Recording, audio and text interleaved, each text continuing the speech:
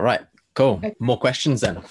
More questions. Okay, I'm literally picking up from where we left off before because we had so many. So this is exciting. Right. This one's relatively specific, but can be answered generally towards the masses.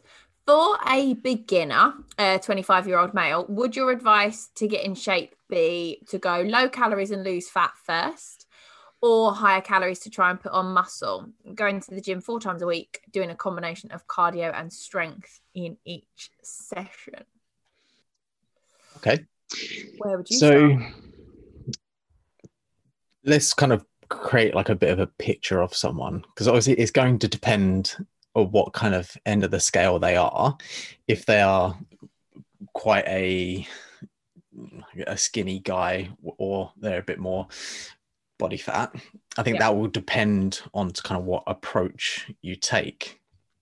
If it was someone that was quite skinny, you're probably going to be a case of like, okay, we can push the calories, get a good sense of base of resistance training, and slowly just increment the calories up as we're improving on our strength training, because you're going to get almost a body recomp effect over time, as you're increasing in your efficiency of strength training and making that progress.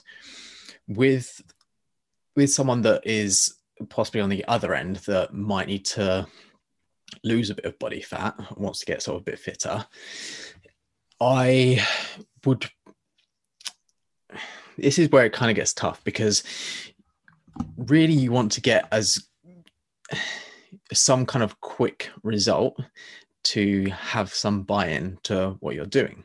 Because if you're in quite a bad position mentally with your body composition, is that to an extent of the body fat you're carrying, or that you're just sort of feeling weak and small? Which obviously, if you're at that sort of top end of the body fat kind of scale, it's going to be, okay, let's get you in a probably like a maybe a short-term fat loss phase, drop some body fat with utilizing our strength-based resistance training as much as possible, improving on our technique, because you're still going to be able to build muscle because you're so new to training. So you're going to have a phase where you're still building some tissue, although in a relative sort of calorie deficit. To some extent, it's not going to be amazing amounts of muscle tissue, but if we can drop you some body fat fairly quickly, get you some good results, and then transition you into longer phase of, okay, we've built a good foundation now, we got you used to training and handling some sort of fairly decent volume in training, we can then push that and progress that into a mass gain phase, because you're going to be able to handle it, and we can start to push that volume a little bit higher as well. So I think that that's generally kind of my approach, but it does become a little bit more specific onto the client and their state. But I like that. The age old, it depends. Yeah, but no one wants to hear it depends, and that's it. Like, you can give some kind of reference around that. Oh, absolutely. But I picked up he does cardio and resistance based training in the same session. Again, it's going to be dependent on his situation. I would put as much, what I typically recommend and would program for clients is I take cardio away from a session if I can, so you've got as much energy reserves and focus to apply to both, if your goal is to improve in some cardiovascular element as well as the training. If there's limited capacity to do that, I would put it at the end of your training session, so it doesn't impact the resistance-based session as well. It's just a little bit of extra advice there, but it might be doing exactly that anyway. So you got anything to add to that? I like that a lot. Not really.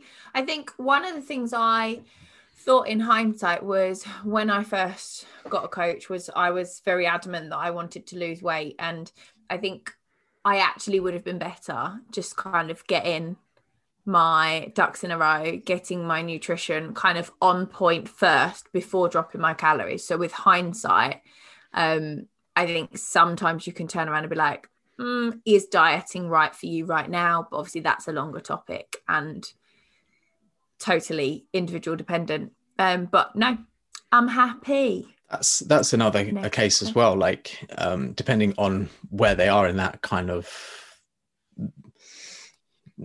rule of like whatever it's called, spectrum, that's the word, that's what I was looking for.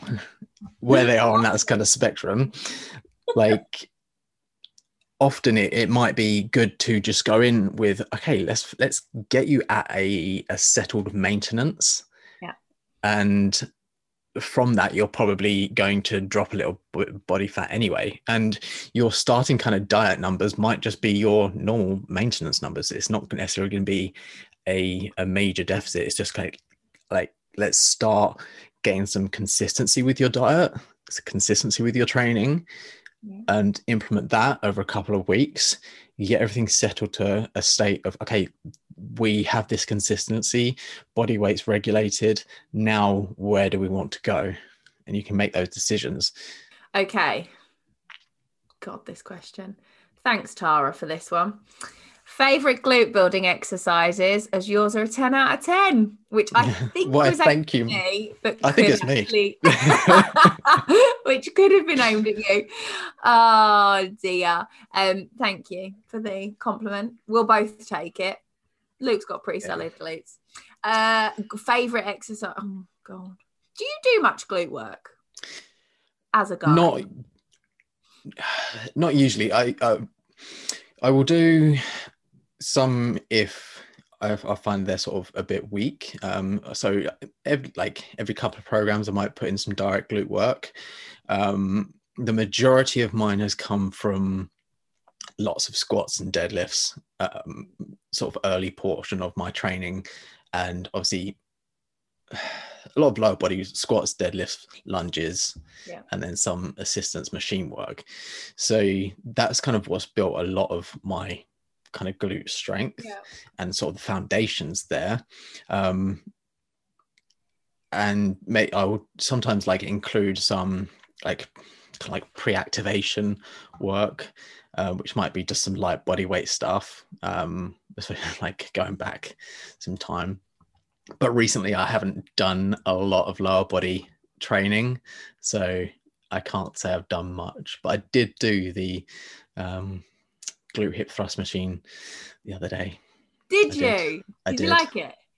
Yeah, I do really rate them, more so because it's easier to load up than a barbell, but there is limitations on them because the pins are so short that there's only going to be so much you can load on there. Very good point. To be able to progress with. And sometimes I find the belt a little bit awkward if you're going sort of heavier, whereas it's easier to sometimes just go to a bar.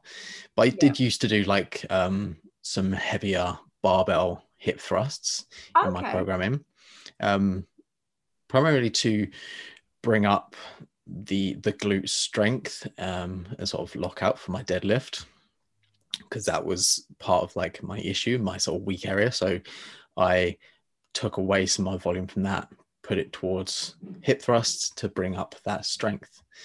I think with the question in terms of like exercises, we've mentioned a couple, but I think it's going to be dependent on like girls or guys and how much kind of volume you're wanting to put to like direct glute work. Whereas I think in this kind of scenario, I was saying like a lot of guys will get enough volume for their glutes from squats, deadlifts, like RDLs. May need some small assistance work with like adduction, abduction, potentially. But if they're doing anything like any sumo deadlifts, like the majority of their glute activation, like glute volume, is going to come from that stuff. Whereas with a girls program, we're probably going to want to put a bit more in, and then I would go with some like hip thrusts. I love a hip thrust. At one point, I had about 24 sets per week towards glutes. I'm actually not sure how I managed that. It was a little bit ridiculous. But YOLO, you know, it was fun. I am a lover of a hip thrust. I know some people do argue that they don't get particularly good glute engagement on a hip thrust. I do. I always have done, even when heavier. I will near enough unfailingly leave a sumo deadlift in my program. I wouldn't say I directly get much of a pump towards the glutes, but I love it. So it's going to stay in for me. And any crossover that I get from that, just for lower body in general, I love. I do love a Romanian deadlift. The one thing I miss about True Gym actually is I really miss their kickback. I preferred that one to the one I've got at the new gym. I like a frog pump. I'm not ashamed to say it, but a lot I've taken it out of one of the girls' programs this week because she just is like, I do not like doing this. Don't like it. I quite like a frog pump as well, where I've got quite tight hip flexors.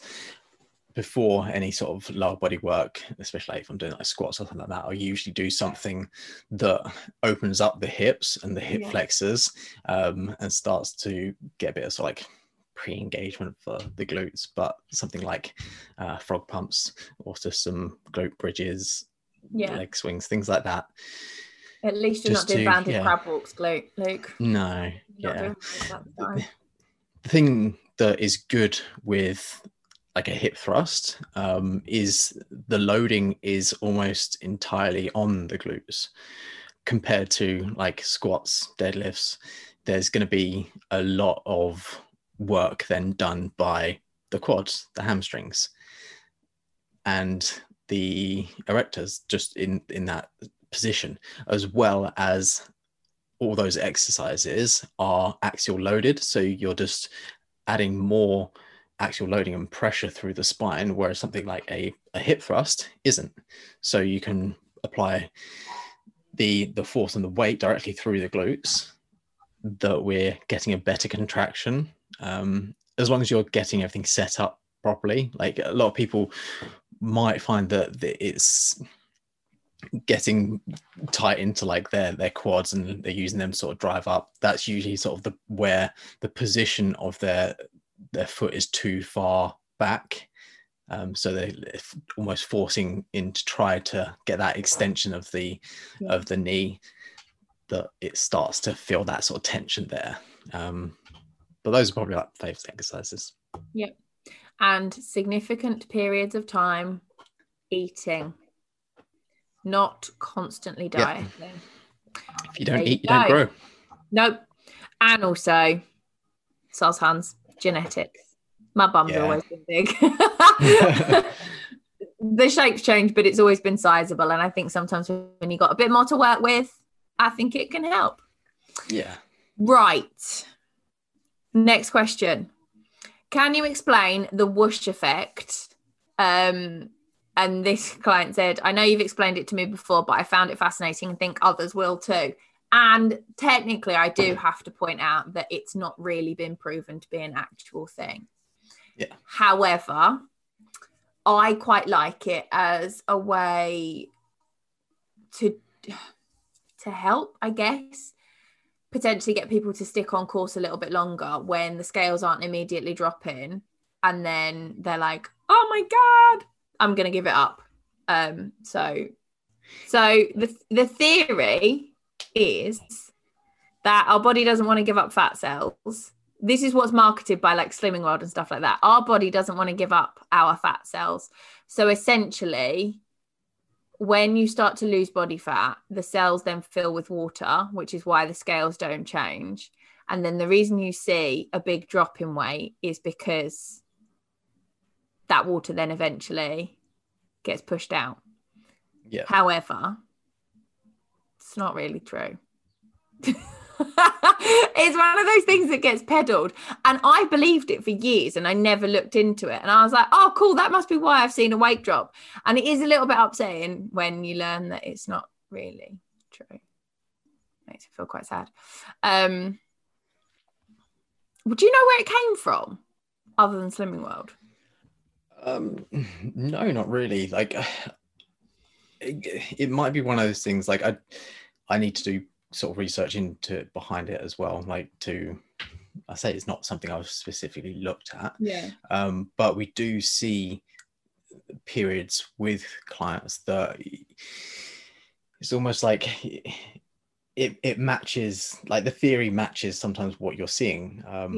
And so you're seeing like it's holding on, and then suddenly you might have a good little drop, and then you create this kind of theoretical model behind it, which kind of explains it. And sometimes it's like, no, nice, that explains that, but whether that is actually what's happening or not, I did look it up, and it's not, apparently, which was quite upsetting.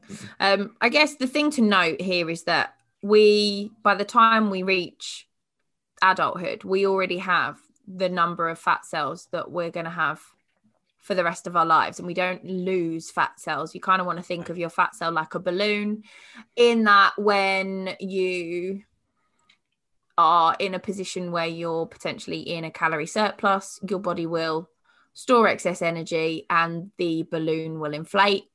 Yep. Going through a period of fat loss, putting yourself in a calorie deficit, the balloon deflates, but it doesn't physically go anywhere, which I think is where there's like a bit of a failing on the effects part.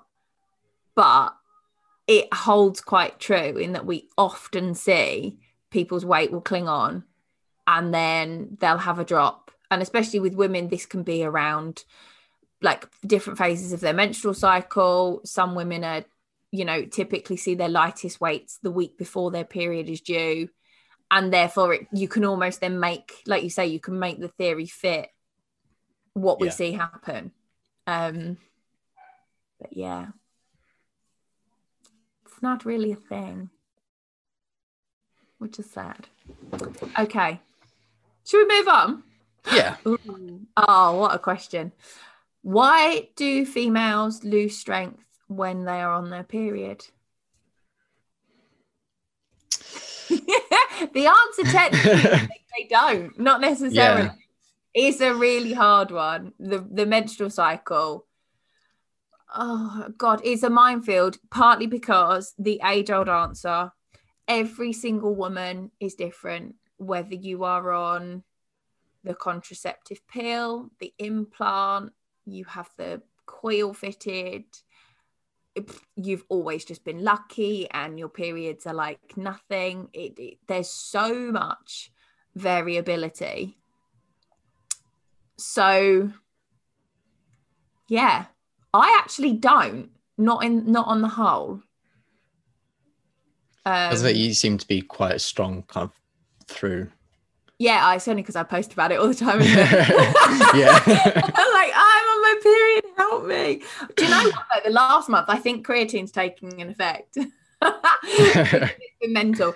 So basically, one of the things that we will often see is, in part, if you're suffering with a lot of cramping, headaches, even if you just feel discomfort because you're quite bloated, that's potentially going to have a negative effect before you've even got in the gym. So, there can be a bit of a correlation between, oh, well, I'm on my period and I'm weaker.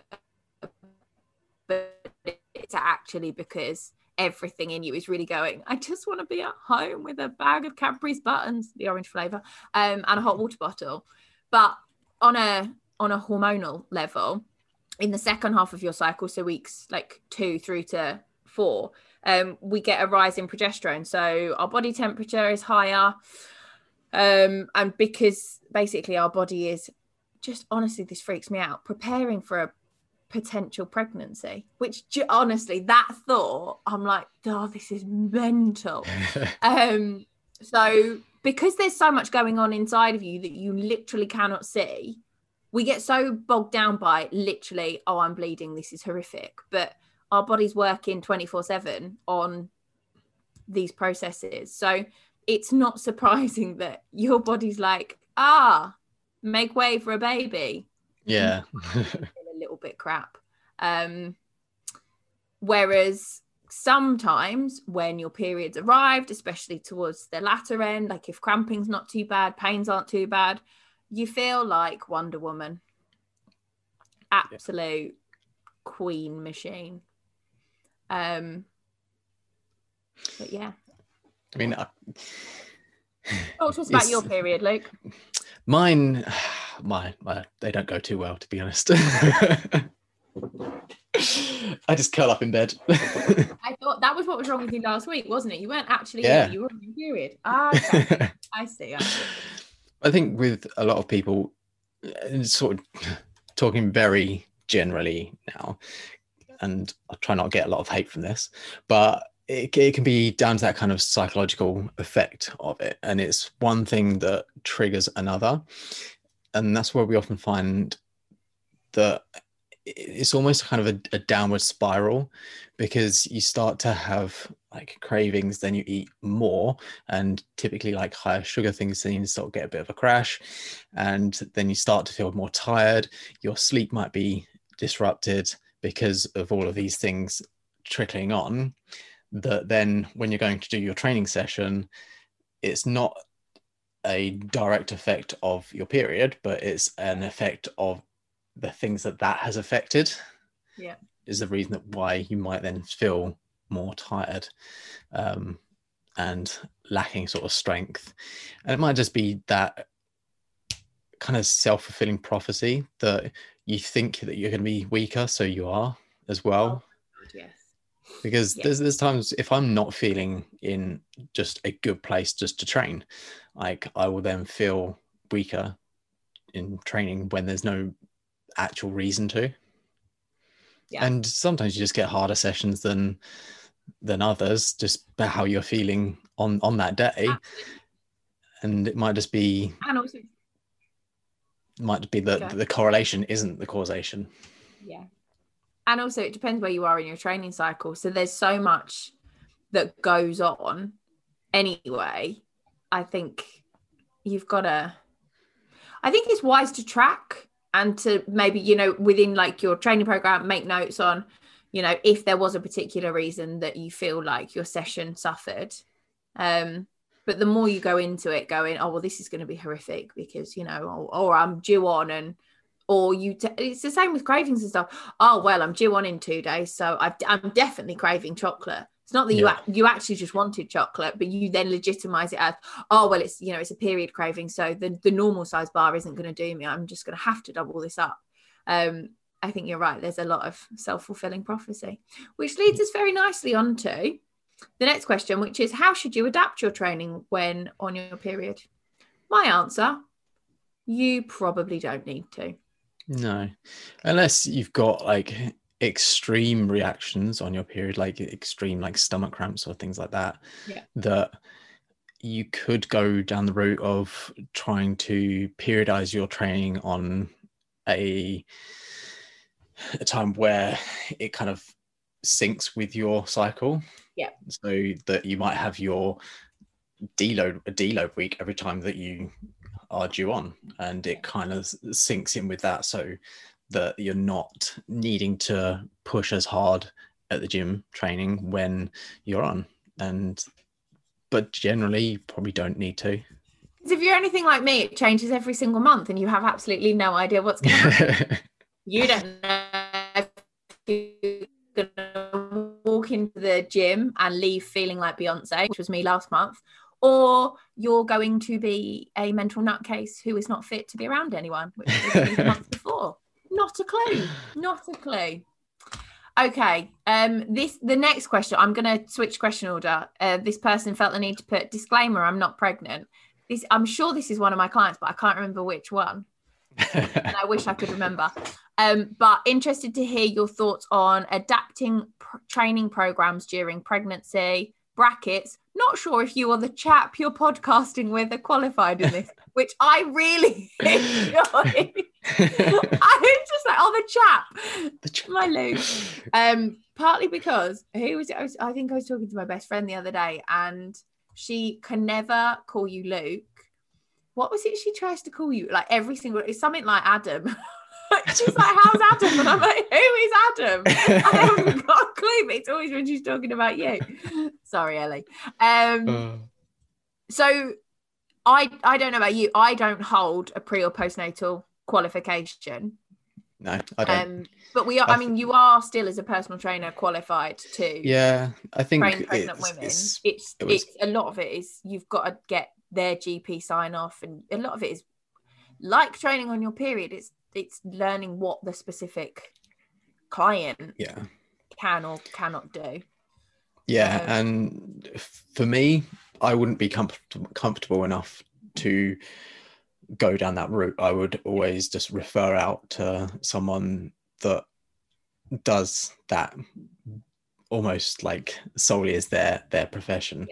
And for a large part, you don't need to change your training to a large degree, but adapting some of the intensity of the training and some movements are not advisable. But that's generally for, I kind of see it like you make the decision to, well, normally you'd make the decision to get pregnant and go down that route. You might not, but those are things there's going to be trade-offs, and I would just consult with someone that does like specializes in that area. Same with nutrition side of things, consult with someone that specializes in that area, and just you're going to probably adapt your training for like that year or so, because it's not even to the extent of just that pregnancy. It's going to be for the time after that, the recovery phase, and the first kind of year or so of the child's life is going to be very different for you from how you're training now, from a stress management time, just general fatigue, because you're going to be getting up in the middle of the night like plenty of times just to feed, and everything's going to be very different. So I would invest the money to work with someone that specializes in that, and that's why I would always just refer people out. So I've had quite a few women actually who've had maybe babies like 6 months before and come and train with me, like once they've had sign off and stuff. I haven't technically yet had a pregnant client, although you that they know of. Well, no, technically I had one who is now pregnant, but she called time early on just because first trimester hit, and energy wise, sickness wise, etc. She was like, I'm literally not doing anything. Yeah. And again, what I've learned in recent months is very much from a nutritional perspective, probably your first trimester is going to be whatever you can eat. So, you know, if you were dieting, you might want to come up to maintenance. It might not actually matter, because if you're that nauseous, all you can eat is toast, you're not going to be hitting an absolute shed load of calories. You're probably not training. You are probably, you know, potentially you're not even going to be going and getting your steps in, because you'll just be trying to sleep and get through like work and everything else you need to. She may come back to me after first trimester and you know, see how she gets on there. I did listen in on a live on supporting like pregnant clients, and there are qualified people out there who specialize in working with pregnant women, but I've also known women in the gym who've trained throughout their pregnancy, and it's a bit luck of the draw. You know, some women sail through their pregnancy. There was a woman that used to work at the gym where I went to. She was still deadlifting at 8 months pregnant, looking incredible. And there are some women that end up with back pain, leg pain, hip pain, and can't. So Yeah. In terms of an adaptation, you're obviously not going to have things. You're not going to be doing a load of ab work, No. a lot of stuff where you're getting up, getting down on the floor. Some women might be able to squat particularly well, some might not. It's all about working to what specifically the individual is capable of. As a general rule, you're not going to be pushing any PBs. Like you wouldn't try and increase your volume through that to what you've done previous to the pregnancy. It's always going to be less, and I think it's probably just a case of trying to replicate movements and just keep moving and keep the baby safe. I've done some like little bits where it's come up in like courses and like through the nutrition stuff, but I always struggle to really remember it, just because it doesn't really. I think with coaching as well, it's like you have to have a big interest in that, and you retain more of the information you're interested in, whereas I don't really work with pregnant ladies, so no. So yeah, I mean, that's the thing. I've got a lot of women in like the 25 to 35 age category, and I am just waiting for a barrage of babies at some point, which is going to be great because I tell all of them, I'm like, bring the baby to the gym. I will do the cuddles. I will tell you what to do. I will pay more attention to your child. A bit like Rachel when she brought in her dog this week. Couldn't tell you what she drank. Okay, moving on from the pregnancy bit. This actually came from Emma Story Gordon, which I just felt very flattered that she even responded to my question. I know. Hi, Emma, if you're listening to this. The question was, what was the last thing that you laughed at? Which I really liked. Probably half of the stuff in this podcast, to be honest. But what was the thing that really made you laugh last? Can you remember? I can't remember specifically, although I know it's just going to be of something of like just bullying Sarah. Sarah. Just winding her up, just bullying her about something, and then just getting into fits of laughter about it. All those women out there that have got you on their crush list are going to be like, right, horrible boyfriend, take him off. No, we do it to each other. It's like banter with it. So as long as she gets you back. I don't know what I really laughed at was. I probably laughed a lot the other night because I drank a bottle and a half of wine. I was having a great time. But none of the content of that is probably fit for podcast. So, yeah, okay, right. This has been a head F up for many. When you blend fruit and veg, i.e. a smoothie, does it only count as one portion? Yes. I actually think somewhere else down here, somebody else has said, why does it only count as one portion? Oh, no, that was why when you blend fruit and veg. You researched this the other day, didn't you? I did.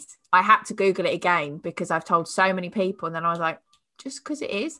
It's because the fruit and veg is broken down and the sugars are released. So therefore, your body doesn't have to do any work to physically break it down. So it's a no. Like, just no. Just don't almost have smoothies unless you need low volume stuff. Yeah. So, I mean, I'm team don't drink your calories unless it's alcohol anyway. I think unless I've got somebody on a lot of calories who's struggling to fit them in, I would say just don't bother with a smoothie, really. Yeah. Because you're gonna get more satiety, more satisfaction from actually eating the whole fruits and vegetables anyway, aren't you? Yeah, sometimes like a frozen banana and blended in with a protein shake is banging. But I'm not a big fan of like smoothies because it's typically the people that don't need it as well that are the ones that are going for it in the thought that it is healthy, but not understanding the fact that it's packed with a lot of sugar and doesn't really count to that. Those hands doesn't count. I I love ruining people's lives with that one. Yeah. Because I'm horrible. But you're also losing out of the digestion effects of actually like chewing the food as well, which Yeah, surely there's no thermic effect of food if it's a smoothie, or minimal. very minimal. There would be some, I believe, from like just the process of digestion, but not a lot. But yeah, like there wouldn't be like the salivatory response from chewing and understand like that kind of stuff, which is all part and parcel of like the digestion process. Yeah. Okay. Oh, moving on to some training ones now. What should your rest time be between sets? As long as it needs to be, but as short as it can be. Ooh. In like a boom. Yeah, because what we're trying to do when we're resting is like allow ourselves to recover to perform the next set as efficiently and effectively as possible. So if our next set is going to be like triples on deadlifts, you're probably going to need a little bit longer from the last set to be able to hit that next set effectively again to your target outcome result of working heavy and working through strength. If the aim of the set is to build up a lot of blood accumulation in the muscle, building sort of lactic acid and things like that, then we're going to keep it quite short because that is part of the aim for that. And it doesn't really matter where our reps are falling, because we're probably going to have like a larger range. It might be like 15 to 30 or something in a range. So as long as we're working within that to what we're trying to progress, as a sort of general rule, I'd say to people it's going to be like 1 or 2 minutes, but it doesn't need to be timed. Just go off how you're feeling. But how you're feeling isn't a couple of scrolls on Instagram. It's like as you make taking note of actually how long it's been. Can I perform this next set effectively? Yes, no. And also ask you like the harder question of, am I just delaying it because I don't want to do it? Me, always, yes. If it's not related, yes. I like that. I have nothing to add. Okay, next question. Is just warming up on the cross trainer or treadmill enough before weight training? So no. With the not really. Like not really. With a warm up, the cross trainer kind of portion of like an effective warm up is just going to be raising the body temperature and increasing blood flow. So that is one portion of it. The second big kind of portion of an effective warm up is going to be specifically movement related. So preparing yourself for the movements that are going to come. So if we're doing lower body, we want to make sure that our joints are like lubricated and effective. Like we're working through the range of motion that we're going to be working in our session. And for like the next exercise, like the range of motion, loading pattern, and technique execution. Because sometimes it takes a good couple of reps just to find that kind of groove of the movement that we're going to do. Something that I tend to put into my warm-ups as well is any restrictive work that I need to do. For example, like if I'm doing sort of lower body stuff, my hips are quite tight, so I'll do some like hip flexion, hip extension work just to kind of open them a little bit, some like leg swings just to create some sort of dynamic movement into my warm-up, so I'm then prepared to go into the squats. But no, like that the cross trainer CV kind of part of warm-up is just to elevate your heart rate, increase blood flow. And you might have walked to the gym and done that already, or you might go into Yeah. doing like a barbell complex or something where that's going to elevate your heart rate anyway, in addition to getting some of that dynamic movement and movement preparation in place as well. Yeah, agree. Basically, you're never going to be able to walk up to a deadlift platform. If you know you can lift 100 kilos and start lifting 100 kilos, the most important bit is going to be the progressive warm up of weights going on the bar, working through that movement pattern. And also, it's all well and good. Your knee might be fine on a cross trainer. You go to squat and it gives way. So take your time, people. Okay. Next question. Is it true that if you're sore from weight training, if you keep moving, it makes it better? Yeah. To a degree, linked to the warm-up, if what we're doing when we're moving is increasing blood flow. As we're increasing blood flow, that's going to help the muscle's recovery by providing nutrients and oxygen to the working muscle. So it depends what that movement is. If you're sore and then going to do a PB deadlift, probably won't help you recover.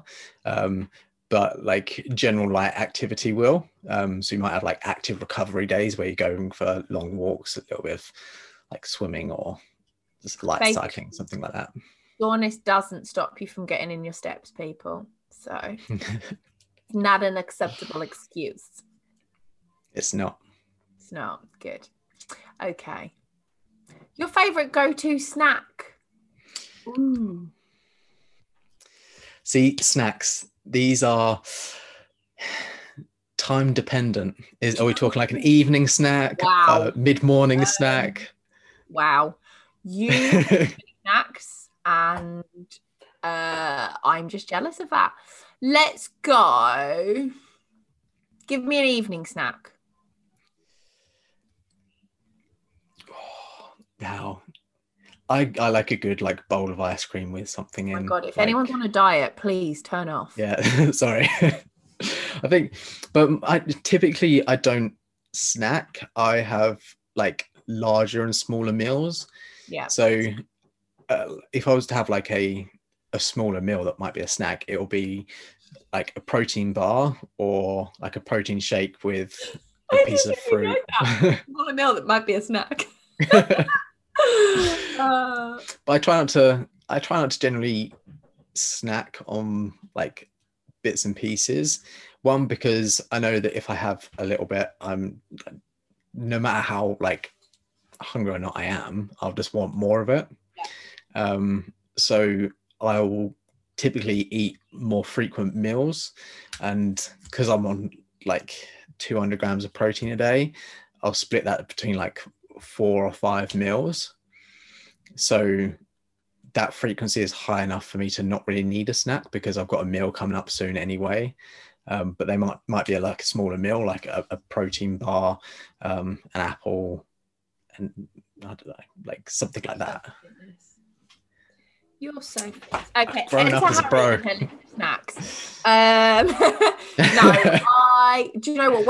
When I was dieting a lot, I did similar in that I moved to 4 smaller meals because it would stop me from going absolutely haywire. I will try and make snacks fruit based or things like protein shake, protein bar, depending on kind of the overall goals. I've recently found myself getting into the Rice Krispie Square thins. They were on offer, and there's no major difference between the normal ones and the thin ones, but they did like birthday cake flavored ones, and they had like little mini Smarties on top. Yeah, I had some of them. And between training and meal times, or like if I was training then going for a walk then coming back for my next meal, I do like a fiber one brownie just because I'm quite a chocolate. Meat and chocolate is good with me. But failing that, it's a genuine biscuit or some genuine chocolate. Yeah. I do quite like Graze do little like oat bite things. There's got some like chocolate and vanilla ones. They're quite good. Or actually all of them are very good. Everything. We like everything. Yeah. We're not afraid of food on this team. There is nothing I don't like. So wow. I can look and be like, yeah, that'll do. that I must admit, I'm not fussy at all. which does help / also hinder life. Yeah. Do love a packet of crisps as well. But I think if we're going to go with like a more fitness answer, health fitness answer, like chopped raw carrots, cucumbers, like hummus dips.